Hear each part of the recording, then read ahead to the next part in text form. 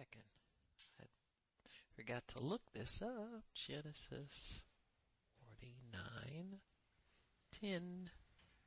Cool. All right. Praise God. We're going to talk today about this thing called peace. Amen. We're going to get as much understanding as we can out of the fact that God has given us a covenant of peace. What does that mean? When you have a covenant, that means there's a guarantee involved. It means that there is a forfeiture on the part of the person making the covenant. Amen. If it's not kept, there is extreme forfeiture on the part of the person initiating the covenant. God initiated a covenant on our behalf, but he made it with himself. Amen. Hebrews tells us that because he could swear by no higher, he swore by himself. That in blessing he will bless us. Amen. And it goes beyond understanding that there is nothing that we can do to undo the covenant, because it was not made with us. It's made with God between himself. We enter into it by accepting it and accepting him. Now, when we say we have a covenant with him, what that means is that there is provision for us in that covenant, but we didn't swear anything. We don't have a forfeiture. We do, however, forfeit the benefits of it if we don't obey the dictates of it. So a covenant is like this. God swore by himself to himself that he would redeem us. He would come and ransom us from the captivity of the enemy. He would give us a new heart, put a new spirit in us. All the promises of the Bible are granted to us by God, but he made that pact with himself. So he promised himself he would do this. He promised himself he would do these things. Just like, for instance, if you make plans, say, for your children or your grandchildren, they don't know anything about your plans. You have made a vow to yourself that you're going to carry these things out. You don't have to tell them. You don't need their permission. You don't need to have their input. You do it on the basis that you understand what you have, what they need, and you make that provision, but you make an agreement within yourself that you're going to do it. When do they find out about it? When they inquire. When it's time. When certain things happen where they come into a maturity where they can handle that knowledge of what it is that you've provided for them. It's the same thing with us and God. See, God swore by himself because he could swear by no higher. Now, if he swore against us, he's going to a lower level of swearing. So we can't help the covenant that he has sworn. There's no way our swearing anything or promising anything is going to get us any better result, because we're the weaker. So as the weaker, we would tend to damage the covenant if we got involved in our power and our might doing anything. So he swore by himself to take the weakness out of the covenant.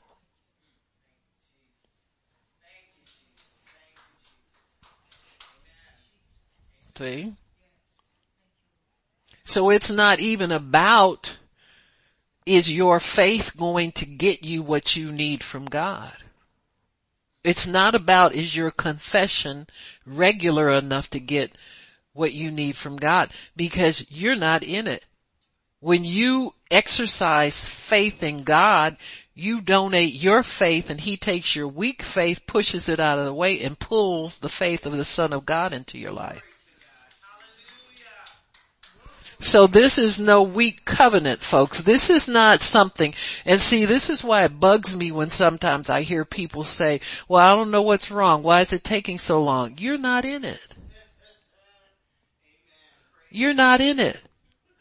Your confession, your strength, your faith, you're a deficit to it, so God left you out of it. Why did He put Abraham to sleep? Why did He put Adam to sleep?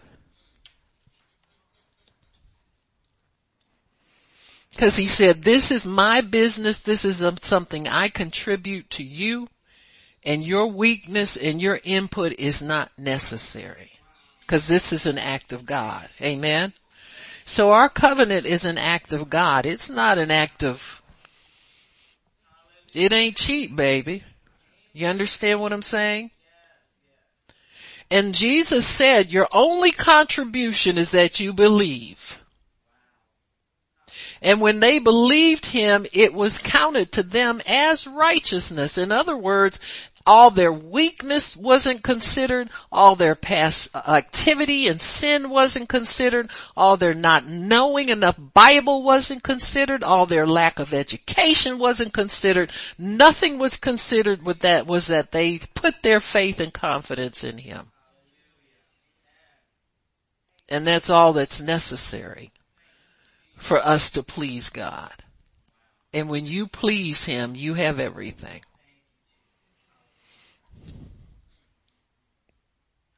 See, we move sometimes too quickly. We move past pleasing Him with our faith over into what we need, what we're going to get, when is it going to happen, how is it going to, you understand what I'm saying? And where our focus and our intent should be, God, I want to please you. God, does this please you? God, I want to use my faith to please you. I'm putting my trust in you. So the first thing God tells you to do is worship Him. People that trust God, worship God. If you don't trust God, you're not going to spend any time doing that. You're going to skip over that and try to find something else to do that He didn't tell you got to do. Amen. So we want to skip over the necessary and get over into something we couldn't do anyway.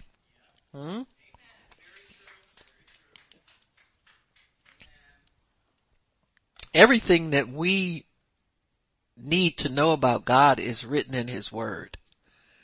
And if we would be practitioners of faith and obedience in God's Word, then we would please Him, and this whole thing would be very simple. People run to seminars, they run to meetings, they buy DVDs, they stay on the internet scouring it, looking for prophecies, they do all this kind of stuff, skirting around the main thing and understanding that God lives in you and He put Himself in you so that you would have easy access to worship Him. That's all. He makes it easy for us to cooperate with Him and do our part in obeying the dictates of the covenant.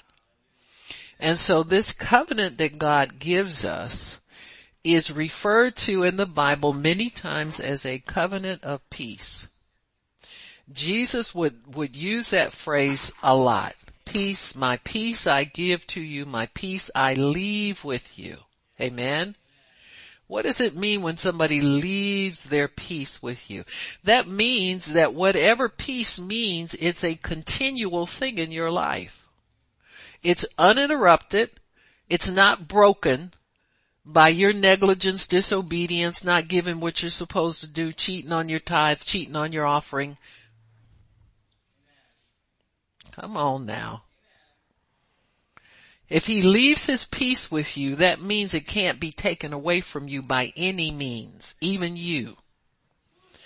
So we can't mess up to the degree that we escape his peace. It follows us everywhere we go, knocking on the door of our hearts, trying to enter in, attempting to break into our, always making plans for the next great thing we're going to do for God that never happens. Amen.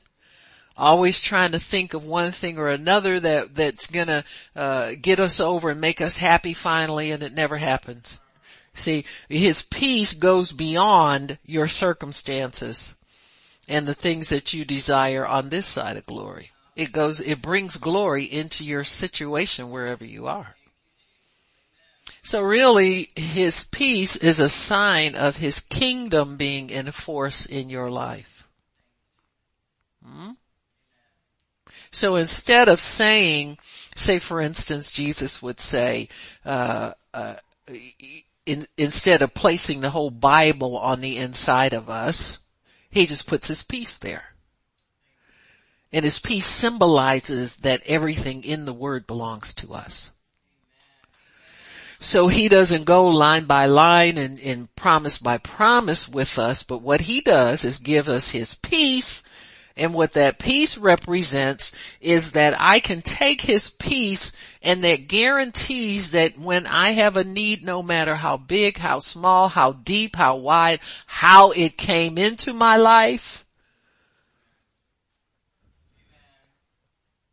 you know, my lack of knowledge, my impulsiveness, my, unbridled spending, my unbridled tongue, my, bad habits, my bad temper, my eating too much, my whatever too much, exercising too little, I don't care what it is. Whatever I need, I have it already because he left his peace with me. He leaves his peace with me.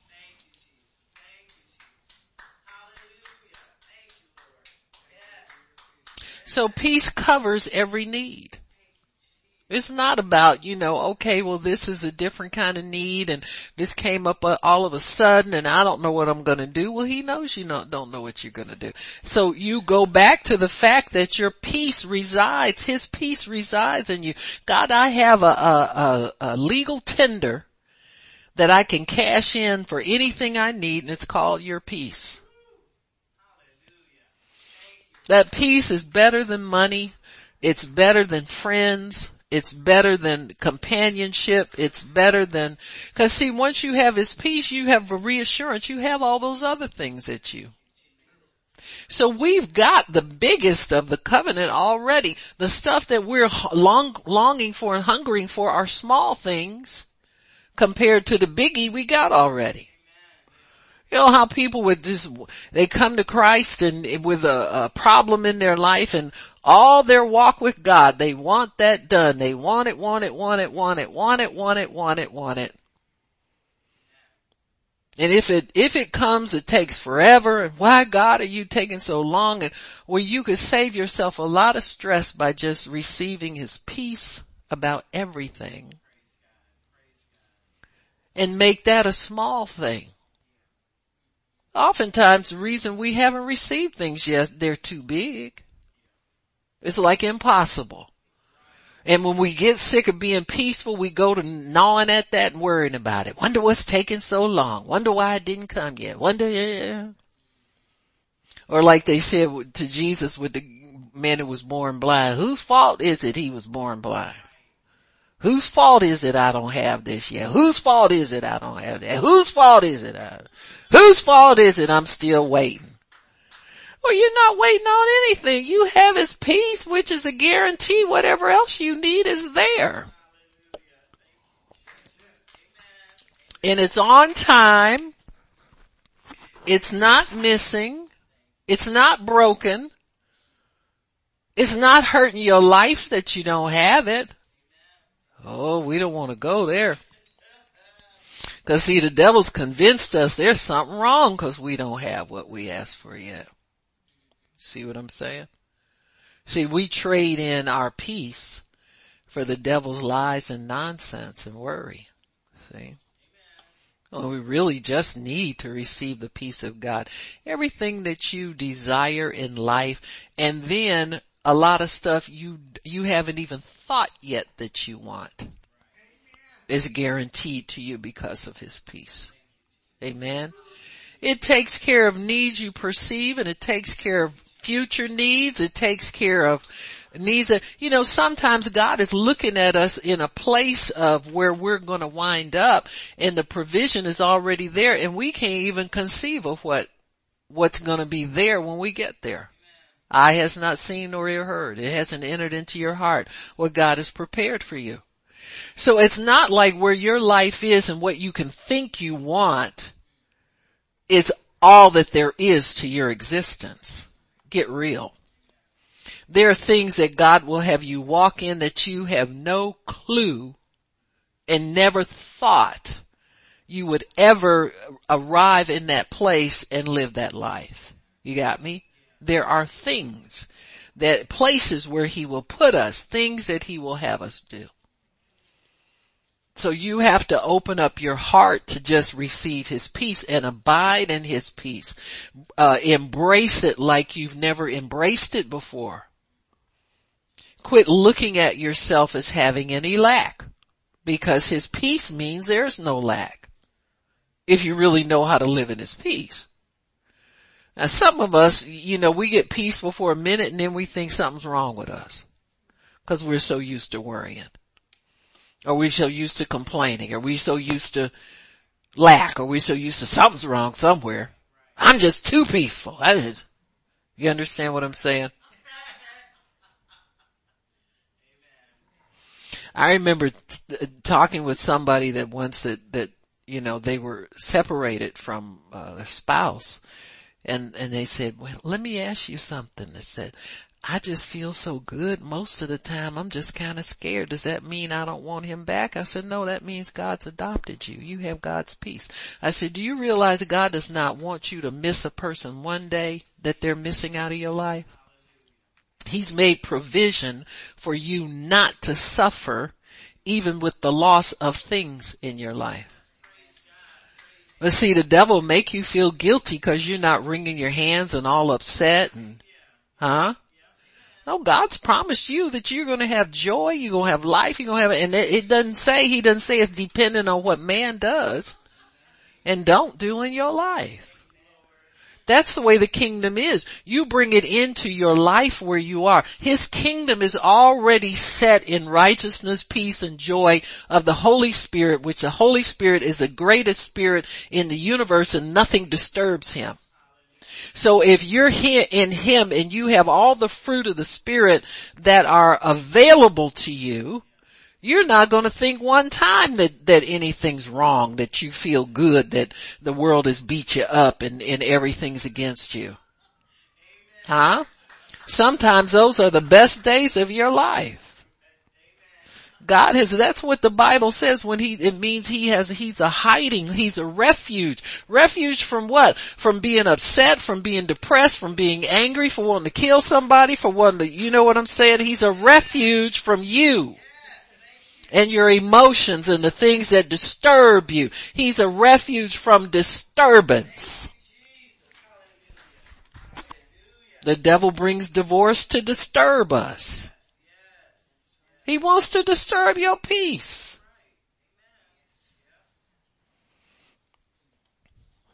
You know what?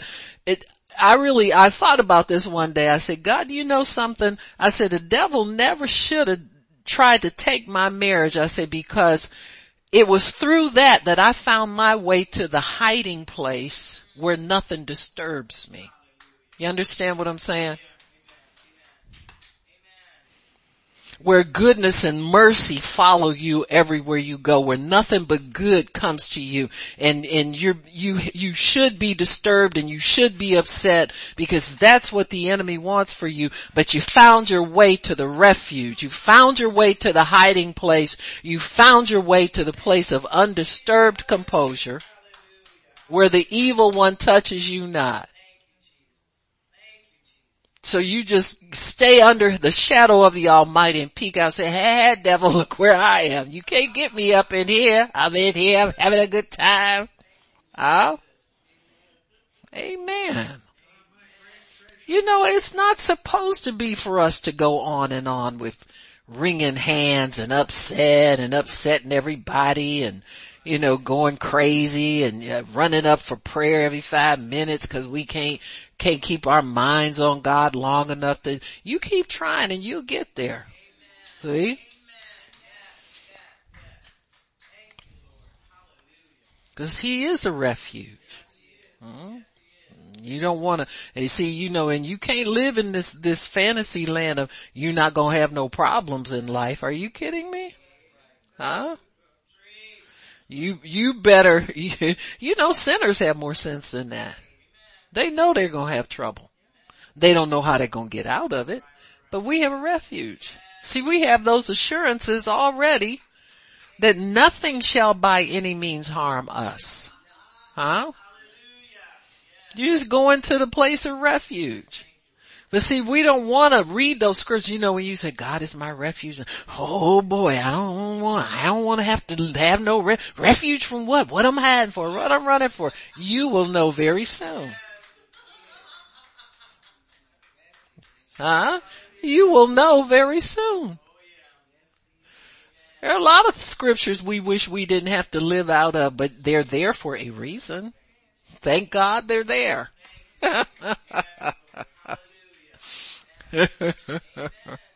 So John 14:27, Jesus said this to his disciples, peace I leave with you.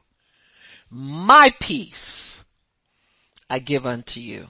So that's covenant language. Well, my peace I give unto you. Not as the world gives, give I unto you.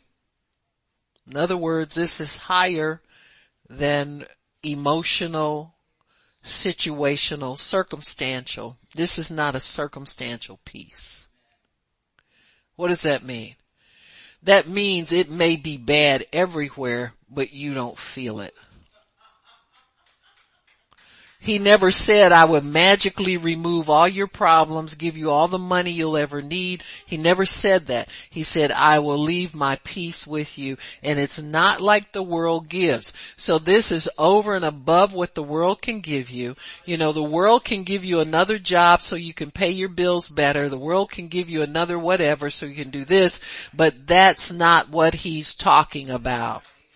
He's talking a peace above that. He's talking an eternal peace. He's talking one that will never be removed. He says, neither will my covenant of peace be removed from you. So it's an everlasting covenant of peace. So then he says, let not your heart be troubled, neither let it be afraid.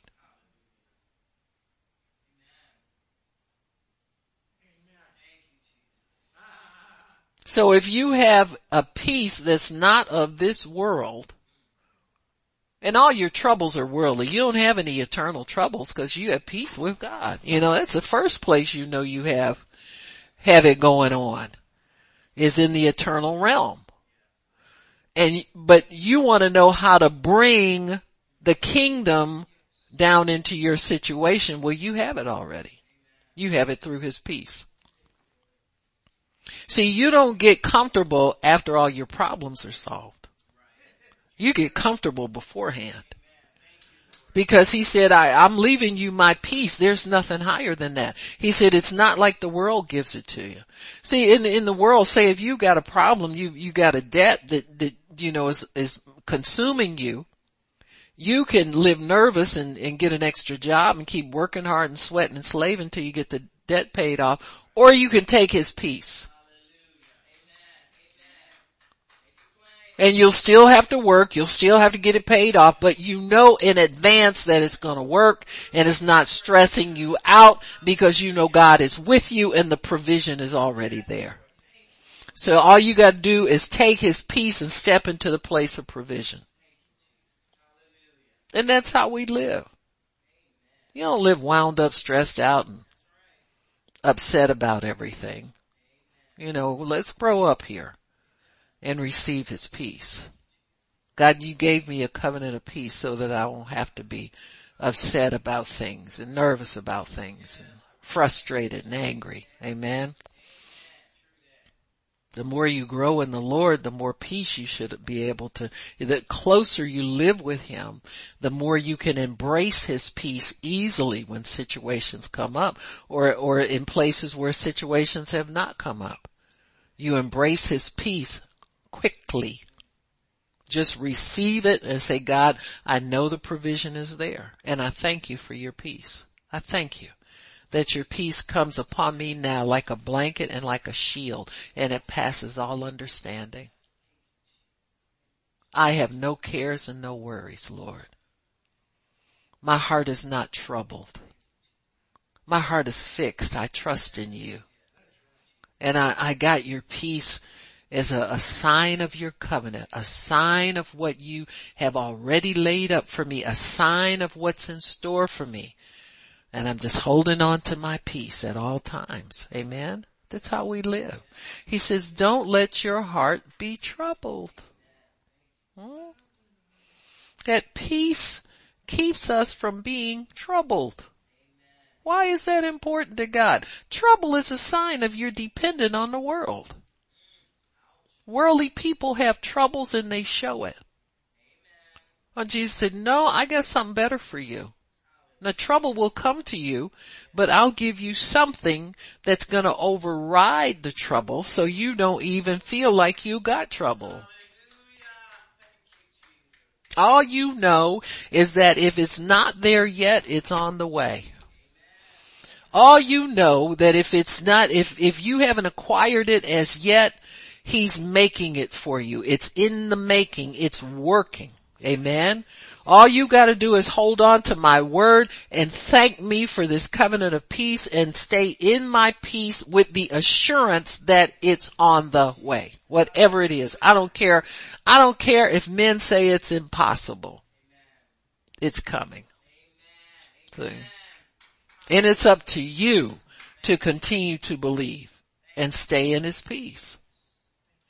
Just stay in his peace. He says, abide in my peace. Amen.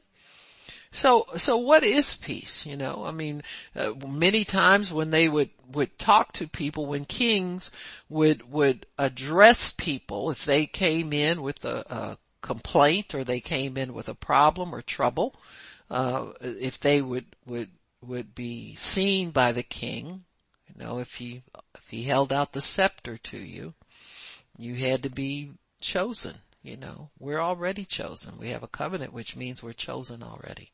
So it's not like God is hearing us and not hearing us. Only thing that keeps him from hearing us is sin in our lives. And I'm sure you're smart enough by now to confess your wrongdoing before God and ask his forgiveness. Amen. If you've hurt people, go to them and ask their forgiveness. You understand what I'm saying? Keep peace. Just keep everybody in your midst undisturbed.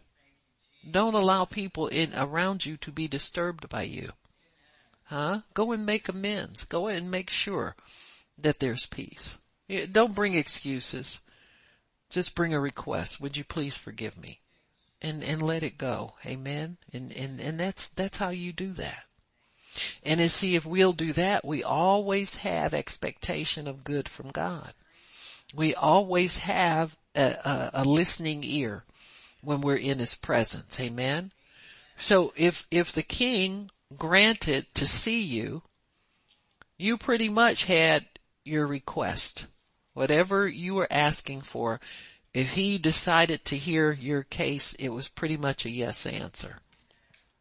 Because kings had a reputation to maintain. You got me?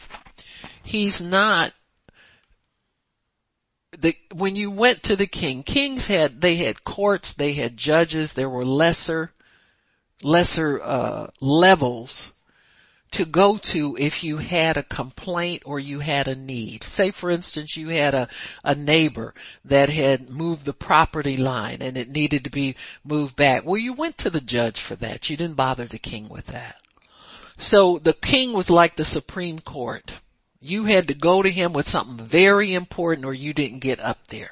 So the king, you went to the king if the judge didn't give you satisfaction or something was still wrong and so forth and so on. And they would hear certain cases, but pretty much it was like our Supreme Court. If they heard your case, if they turned your case down, it was because it's already been settled and he's in agreement with what's so far. But when you went to the king, you had to get there by means of working your way up there because your situation was unique. Well, God says you can ask him anything. You don't have to go to any lower courts. You don't have to, you understand? You have access to the throne room with the littlest, the biggest, the smallest, the greatest. He doesn't care about the size of the request. Why? Because he's not only king, but he's father. And he wants to hear from his children. He cares for us like dear children. But he also has the supreme power to move any mountain, to move anything. I remember when I was little, we used to, when my father would come in, he would do these, little man things. He would flex his arm, and we were small enough, we'd get our little hands up there and swing on daddy's arm and all that. And I thought daddy could do anything. I said, well, my daddy's so strong. My daddy beat you up, you mess with me. And that's the way God is with us. He's a close father. Amen. We can rely on his strength, but he's got all power. He can annihilate every person on the earth if that were necessary, because he's done it before, except, for 8 people. And so, but he also rules in every area. There's no area of life he doesn't have rulership over and authority and final say. That's who our Father is. So he's your Father, but he's also King, Lord. He's the supreme judge. He knows what's right and what's wrong. Amen. And he says, vengeance belongs to me. I repay. You don't tell me to go and hurt somebody because you're mad at him. You got me? You understand what your role is. Your role is to forgive and just let it go. And I'm watching everything. We need to be glad he's not quick to want to, put somebody out because they offend one of his kids, or we'd all be gone. Amen. And so he's a God of mercy. Allow him to be merciful to people. Allow him to let people live an abundant life. Give them a chance to repent. We shouldn't be so quick to call time on people when they need a chance to repent. They need our prayers. Amen. They need mercy. They don't need excuses. Amen. You don't have to make excuses for people's bad behavior, but you can forgive them and show mercy and pray for them. Amen. So what does God's peace mean? It's the Hebrew, and the Hebrew is shalom. Amen. In the Greek, let me see if I wrote that Greek word down. I'll just tell you what the meanings are. They're a little bit different in the New Testament than they are in the Old. But the Old, the meaning transliterates anyway. I mean, when Old Testament words are kind of like foreshadowings, or they're vague interpretations, and then New Testament words nail it. They're precise. They nail exactly what the meaning is. So the word shalom actually means completeness. So there's nothing lacking in your life. When Jesus says, I have a covenant of peace with you, I have a covenant of nothing lacking. That's why in the New Testament it says, and we are complete in him, who is the head of all principality and power. So you're complete in somebody who has all power over everything. Complete means he didn't leave anything out. I mean, there's nothing that you can think of you need that would stump him. It also means soundness. It means no weakness in you anywhere, physically, mentally, anywhere. It also means welfare.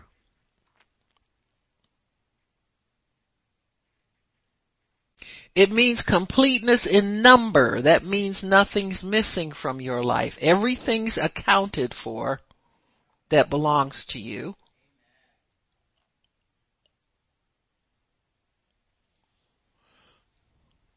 It means soundness in body. By his stripes, you're already healed. I mean, you set yourself about meditating on that for a couple of days, and that'll make you healthy. You know what we do? We'll say it a couple times and then let doubt make us quit. That's all it is. You know, when you quit anything, it's because you have doubt. I don't care what it is. Amen? So the Bible says we meditate in the word day and night. I mean, you confess it too, but you can confess it inside. You know, I mean, I think sometimes we get a little worksy, you know, over into works a little bit about some of these things. Like if I come up to you and I ask you, how are you doing? And you hesitate for a minute, you know what that hesitation means? Well, it just means that you're not sure. And then you look at me and say, oh, I think she wants me to say I'm healed. I'm healed. See, those are the religious games we play with each other as believers. You understand what I'm saying? And I'm not asking you as a riddle or a quiz. It's kind of like a customary thing. We just, how you doing? You know, that kind of stuff. And if you're healed, you'll say you're healed and you say it immediately. Why? Because you've been meditating. It's all in you now. It's all over you. You've driven out all the doubt. See what I'm saying? And see, this is why we speak the word. This is why we meditate on the word. I would say your meditation is far more important than your confession. Now, I know there are confession people that don't believe that. But if you're just saying it and you don't really believe it on the inside, because you haven't meditated, what meditation does, it's like it's the washing of the water of the word. Meditation is agitation. It's mental agitation. And what are you agitating? You're finding all of those doubtful statements inside of you, and you're washing them out. You're rubbing up against them with the Word of God. And if you do that, the Word of God always wins out. It always wins out. See, that's why, you know, a lot of times we'll say stuff like if you're going to fast, if you're going to sit up and worry, or you're going to sit up and watch TV all day, or you're going to listen to nonsense, just go and eat the burger. You know what I'm saying? Because you're defeating the purpose of the fast is to drive out all the worldly stuff and get the word in you and make it stay. See what I'm saying? If that word starts to hit you on the inside, where it can get deep inside of you and get grafted in, it's the word that's grafted into our hearts that's going to produce the fruit. If it's not planted in there and grafted in tight, it's not going to produce anything. So it doesn't come from just a casual, you know, confession here and there. Oops, I forgot to confess it for 2 days in a row. Oh, confess. Don't play. Just go somewhere and do something else. If you're not going to really understand and grab that word and make it yours. Amen. We know how to grab people faster than we know how to grab the word.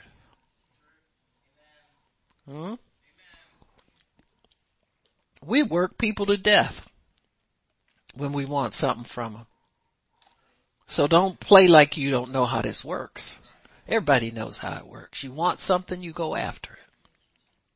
You pursue it and you capture it.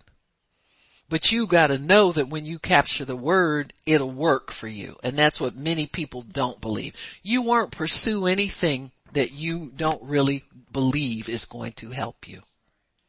So we give lip service to the word. We do it a little bit and then we back doing something else because your mind drifts. Listen, everybody's mind drifts. That's why part of fasting is putting down the plate, turning off the TV, open the Bible up. Like Juanita Bynum said, she started telling people off. She cracks me up.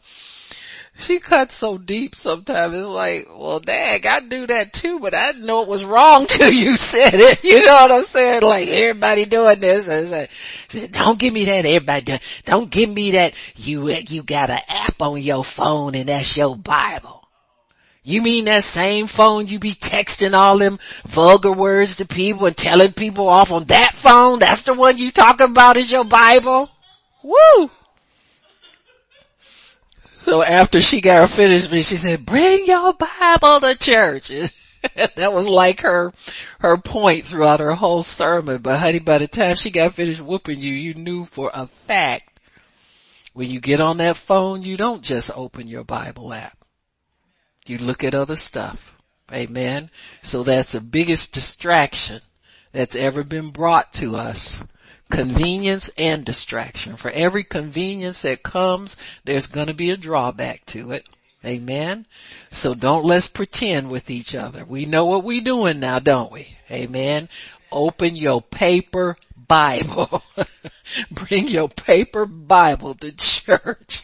Amen. So, but yeah, I do it too. If I sat there and had to do an app the whole time, I said, well, it's kinda, I ain't found a note to take right now, so I'm gonna go look over here on. By the time the sermon is over, you done ordered $500 worth of merchandise off of somebody. Huh? It's the truth.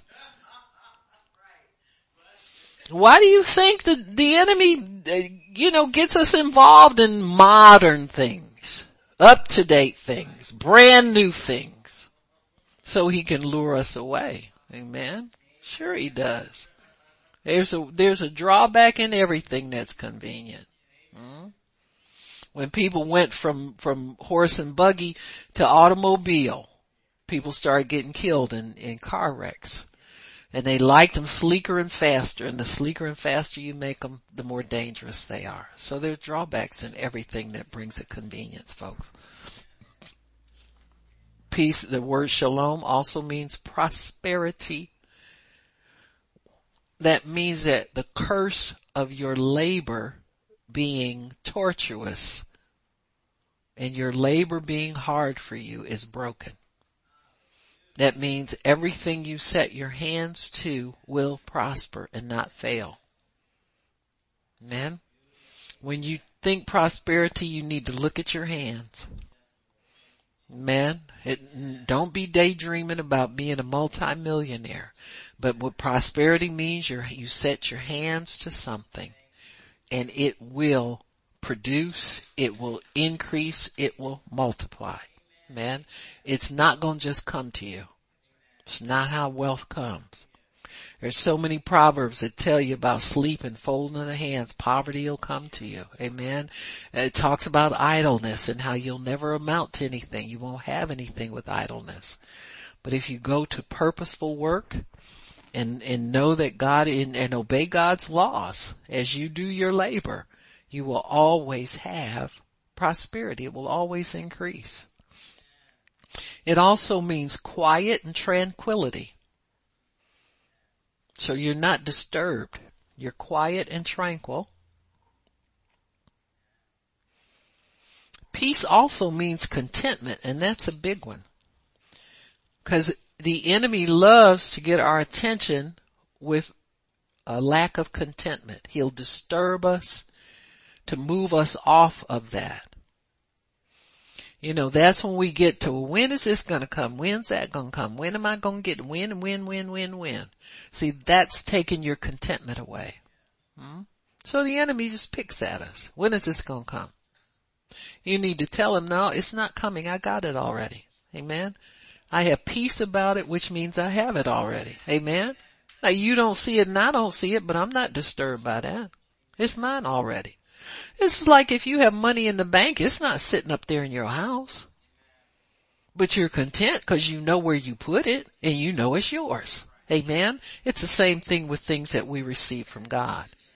You don't have to see them all the time in one place, but you know you have them. Amen. He's already given you a blank check with your faith for all things that pertain to life and to godliness. All things. All things. There's nothing he won't give one of his children. It also means friendship. When you have a peace of God, you have friendship with God. With God first, and then with people. It also means good human relationships. People need each other. Amen. We're not desperate for each other, but if you have a need in life, there's going to be some human that's probably going to get involved in your life to satisfy that need. That's why God said, if you give, it'll be given to you, good measure. Men will give unto your bosom. Men will give. People will give. I know when sometimes when God starts providing, he has to break us of pride and wanting to always, well, I don't see why I have to take this from some. And I had somebody tell me one time, every time God sends me something, it's something that's used or secondhand. And I looked there, I said, why don't you ask him for new stuff if that's what you want? You understand what I'm saying? That's where your faith is. You know, it's like, don't complain about what God's sending you. Find out how to fix it. You know, if you want new, ask for new. I was listening to a minister preach. They're very wealthy now, very popular, very prominent. But they said that they would go through the supermarket when they were struggling and say, God, I'll be glad when we can have steak and we don't have to have. And the Lord corrected me. He said, she could have had steak then if she'd asked me for it.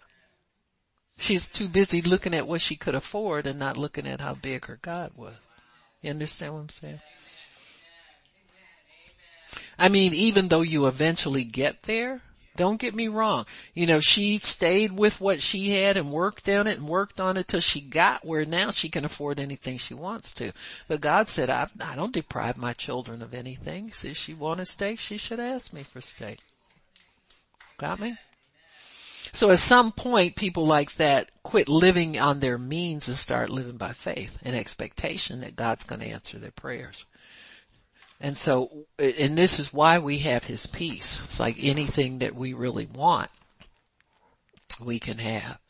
I was listening to a woman minister and she said she went to Israel and there was a lady there that they were all, you know, a group of women. She met some of them for the first time. This one woman was saying, she said, oh, I've got something I want to show you. She said, you know, the sunsets, if we go to a certain area, there in Israel, you know, she said, it was a coastal town. Right on the beach. She said, oh, the sunsets are so beautiful. She said, they're not that way every day. She said, but I've seen the most gorgeous sunsets there. She said, and on the way going home, let's go by that way. And so while they were driving, she said, oh God, would you just arrange one of those wonderful sunsets that you always bring us? And sure enough, it came. And she said, at first when the lady prayed, she thought, why are you wasting your time asking God for a sunset? And she said, God got her. And he said, I said, ask anything. He said, what's your problem? I said, ask anything. So it taught her a very valuable lesson. Instead of getting jealous about somebody else's ask anything, why don't you find out what you really want and ask for it? Amen? It's very important. Very important. But she said that was a lesson to her. She said, and I draw from that many times. She said, when I have a severe need and I think about, will God do it and when's he gonna do it? She said, he brings me back to that. And I think to myself, Lord, if you gave that lady a sunset, amen, you will definitely give, you know, that was just such an unnecessary thing. She said, the trip would have been fine without it. But this was something that the lady thought, she said, boy, it'd be nice if you could arrange that, God, so my friends can see how beautiful that is. Whatever you desire. Whatever you want. You have a covenant of peace already. He's already given it to you. That's why he says, my peace I leave with you. He said, I'm not deciding to give you things based on what you want, how much it costs, where it comes from, what it is. I'm not deciding on any of that. He said, I'm giving what I give you based on the fact that I swore to myself I'd do it, so I can't renege on it. Because I'm holding myself accountable to make sure you get it. If your faith is jacked up and your confession is raggedy, he says he still swore to himself that you'll get it. So he's bigger than our unbelief. He's bigger than our faithlessness. He said, if you're faithless, I'm still faithful. I can't deny myself. He says, I cannot deny myself.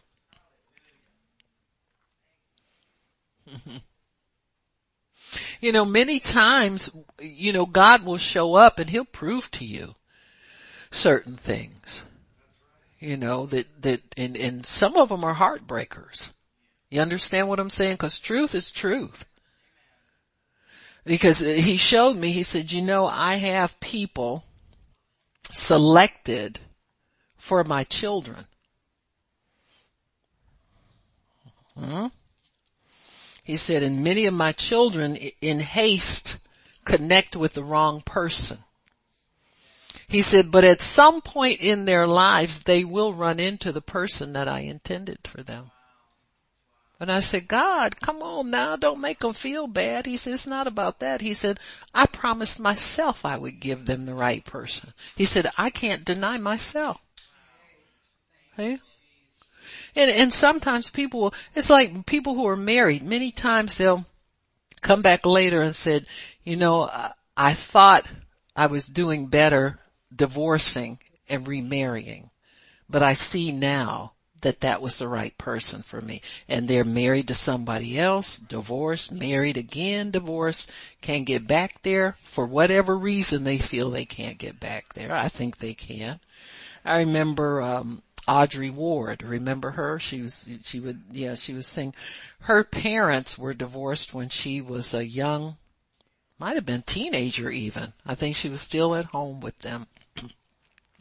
And, her dad married somebody else. I don't know if her mother did. I think so. But when they got in their 80s, both spouses passed away. They got remarried. Huh? They did. Somehow, eventually, after a while, the stupid leaves you. The pride leaves you. The I can't stand somebody leaves you. I can do better than that leaves you. All that leaves you. If you're walking with God. And then you begin to see with his eyes all of a sudden.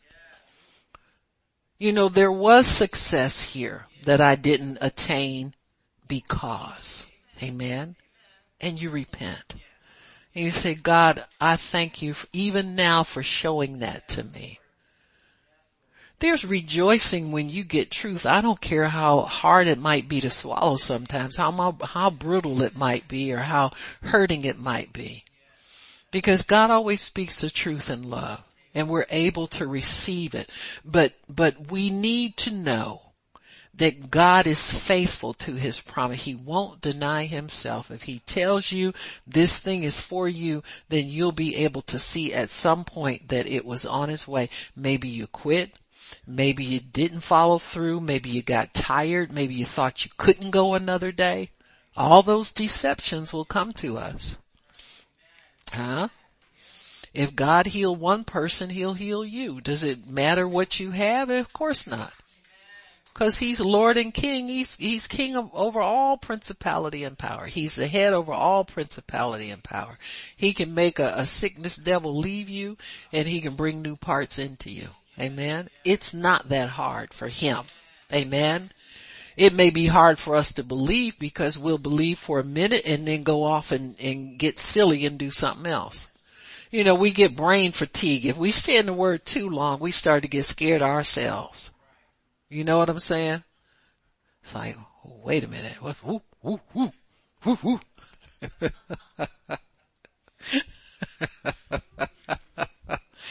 That's a sign you haven't stayed long enough. You need to stay longer until you get really scare yourself. And look up and receive whatever body parts you need, or receive whatever healing you need. You need to get real good and scared of yourself for a long time. Amen. And receive what God has for you. It means, we said good human relationships mean friendship with God in covenant. A covenant friendship with God. Irrevocable. It's not here and there. It's not transient. It's not just when you're obedient and off when you're not. It means to be finished, safe, and unharmed.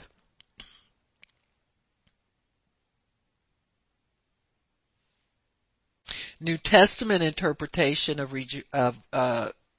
peace or shalom, it means to rejoice, be merry, reward. So really the Hebrew understanding of peace had to do with needs that can be taken care of, where in the Greek the needs are already taken care of. See, if you can rejoice and you can be joyful, it doesn't come here and there. The people of God back in the Old Testament had rejoicing mostly on the Day of Atonement. When you made the sacrifice and offering and the presence of God would come down and visit people, that's when they had it. In the New Testament, you have it all the time because He lives inside of you. You can draw from the well of rejoicing. Jesus is your reward. You have everything that you need residing on the inside of you all of the time, and you can draw from it. So you already have Him, who is the head of all principality and power. He is all powerful. He is all knowing. There's no lack in Him. Plus, He loves you and will give you everything. He's already given us all things that pertain to life and godliness. But we have to undergo the transformation. We've got to apply ourselves to learning. We've got to walk with Him. We've got to study to show ourselves approved unto Him. Some of the Old Testament words referring to peace, Shiloh, means peace bringer. In Genesis 49, I think that's the first time that word's mentioned. Now Shiloh got to be a place in Israel. Shiloh means peace. It was a place where the first tabernacle was. The ark and the tabernacle resided at Shiloh. So it was a place of worship. But in Genesis 49, 49:10? What was that? Yeah, I think 49:10. I don't know why I put my thing there. These are prophetic words that were spoken over the children of Israel.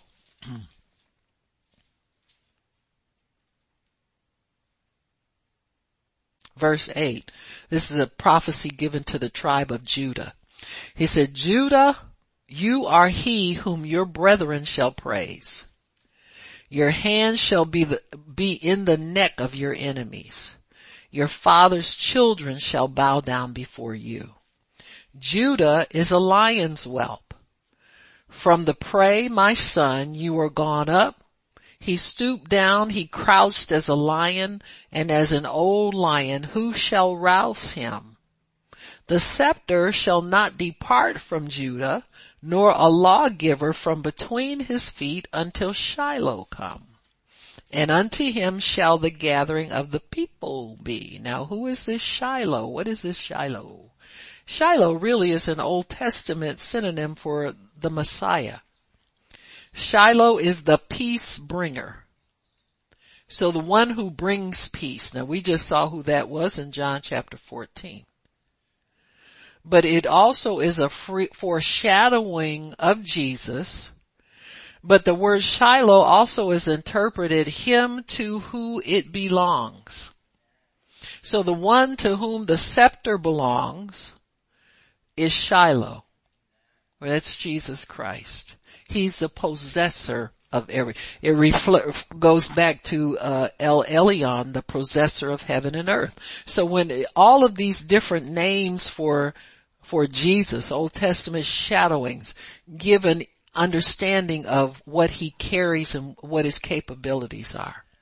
So then by the time Jesus came and the Jews would talk about Messiah, everybody, when you would say that word, they knew what it meant from the stories, the shadows, this is the one to whom it belongs. He's the rightful heir.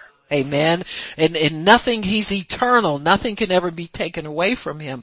So that word Messiah had a huge meaning for them. Man. It was bigger than a human being was. He was also going to bring peace. That meant that he would bring a blessing to that nation where all of their enemies would fall before them. That's why the disciples kept asking Jesus, are you going to restore the kingdom? When are you going to restore the kingdom? They wanted to come out from under Roman rule and oppression, and they knew that Messiah meant we get free from all that oppress us and all that hurt us. Amen. It also means a place of rest. Shiloh is a place of rest. We said the ark and the tabernacle were there. Shiloh was where Samuel grew up. Remember, Hannah came to the tabernacle and the priest at Shiloh. Eli was the priest at Shiloh at the time. So the place where God's presence dwells.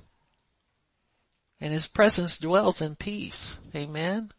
Where his peace is, that's his presence. His presence establishes his peace. Solomon is a derivative of shalom. It means peaceful. Israel had 0 wars, I think, during the time of Solomon. Everybody just bowed to him. Amen. God didn't let David build the tabernacle because he said, your hands have shed blood. He said, I want a man of peace to build my tabernacle. So he allowed David to amass riches, all the necessary things. He told him, he said, you will be the father to gather up everything that's necessary for the tabernacle, but I don't want bloody hands building a house of peace. Amen. So then Solomon comes. They name him Solomon because of that. They knew what was promised to come in his generation. Amen. So they call, in naming Solomon that, they call for a king of peace. They call for a season of peace for Israel. Peace is when you build. You can't build anything when you're fighting all the time. Amen. So you build when amen. You really can. Amen. Salem is another word for peace. Jerusalem. Remember, Melchizedek was king of Salem. And that is the city of peace. Salem also means, Jerusalem means teaching peace. And so their temples were where peace was taught.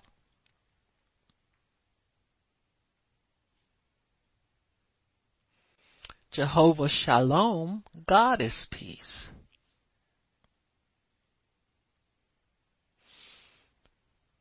Absalom is another derivative of it.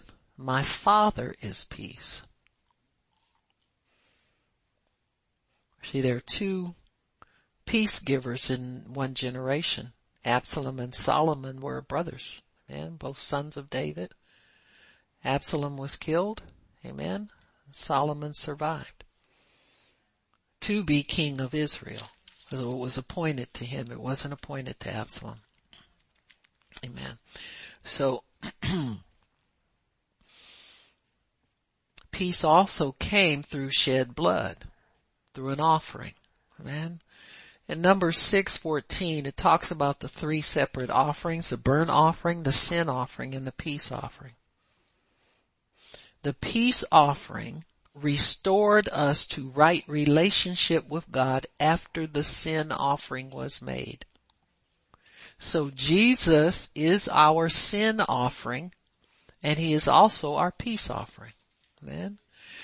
He says, my peace I leave with you, but any Hebrew who knew the law knew you didn't get peace until the sin was taken care of. Amen.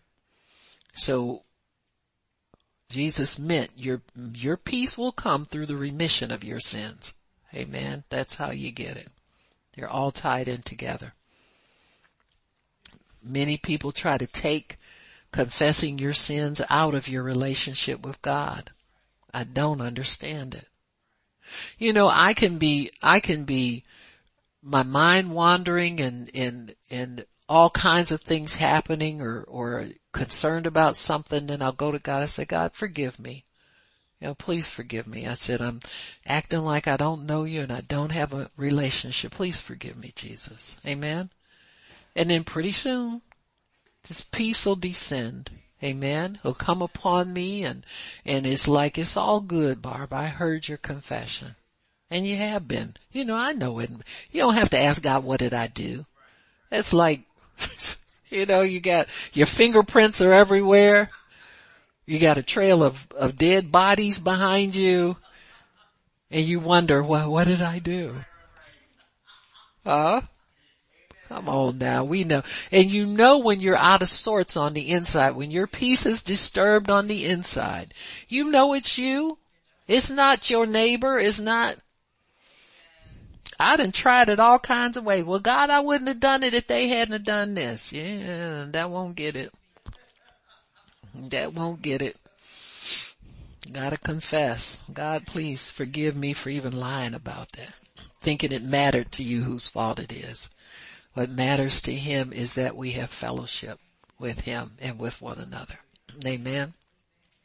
It's like we'll go through life, you know, and the world has done this to us, thinking that it's important who touched you wrong when you were growing up, or who, you know, left you somewhere or put you up for adoption or put you in foster care, or like that matters. You understand what I'm saying? Now, so to the world it matters, because the world likes keeping people apart instead of bringing them together. Huh? For the ones who will want peace, God is helping them.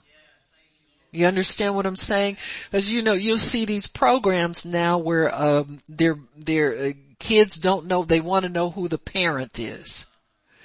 And you'll find that some of them get together. Now, God blesses them to be able to find one another, and they just want to fight with each other and be mad. But the ones who are willing to forgive and just embrace one another and confess, I wanted to see you so often. When they get peaceful about it, like they're not looking for the parent to tell them how wrong they are, how mad they are with them and all that, God will begin to reconcile. You got me? And sometimes if God knows that the love bond is strong enough, he'll even help work through that angry thing that they have on them sometimes. You know, if you're seeking peace, the God of peace will make sure that all peace comes to you. You know, he really, really will. And so there's a place where God wants to reconcile us one with another through his shed blood. And his shed blood is the place where that happens. Amen? It really, really does. So the peace offering restored us to right relationship after the sin offering was made. You can't skip over that and have right relationship. It's like, you know, these people that, well, my husband gets mean when he drinks and all that. When he sleeps it off, he comes in and pretends nothing's wrong. Well, you're only going to be in love with that person for so long. And I'm telling you, if that brother would confess and apologize and try to make things right, God would help him get sober, and keep his family together. But he's not going to do it if you're trying to play these denial games like, nothing's wrong. Why are you mad at me? And all this kind of childish stuff. Amen. Childish stuff. It's childish. Some people go through most of their adult lives wishing they had taken the opportunity to let things go and to make peace. But often they don't. Amen. That's why God, one of God's promises to his people is that you will go down to your grave in peace. Amen. Won't be nobody mad at you, nobody trying to get even with you, nobody suing you for anything. Amen. Everything. Well, and it's good. It's very important because the end of your life is a reflection on how you wind up in the end is a reflection of your relationship with God and how you've managed to make things right between people. Amen. Amen. Ezekiel 37:26 says, God has an everlasting covenant of peace. Everything you need from the cradle to the grave is taken care of. Ever and beyond. Amen. So our covenant goes beyond our life, on this earth. Ezekiel 37. Let me read that. 37:26. Praise God. It's a long chapter. Moreover, I will make a covenant of peace with them. It shall be an everlasting covenant with them. Why is that? Because I'm not making it with a weak man. I'm making it for a weak man through a strong God. Amen. It shall be an everlasting covenant with them, and I will place them and multiply them. That's your increase. All the time increase. So any covenant of peace is a covenant of increase. It's already built in. So we don't have to go to 15 prosperity seminars. There are people who are very wealthy. They're like nominal Christians. And they think probably some of our church meetings are crazy. Well, all I ever did was go out and work and do smart things with my money, and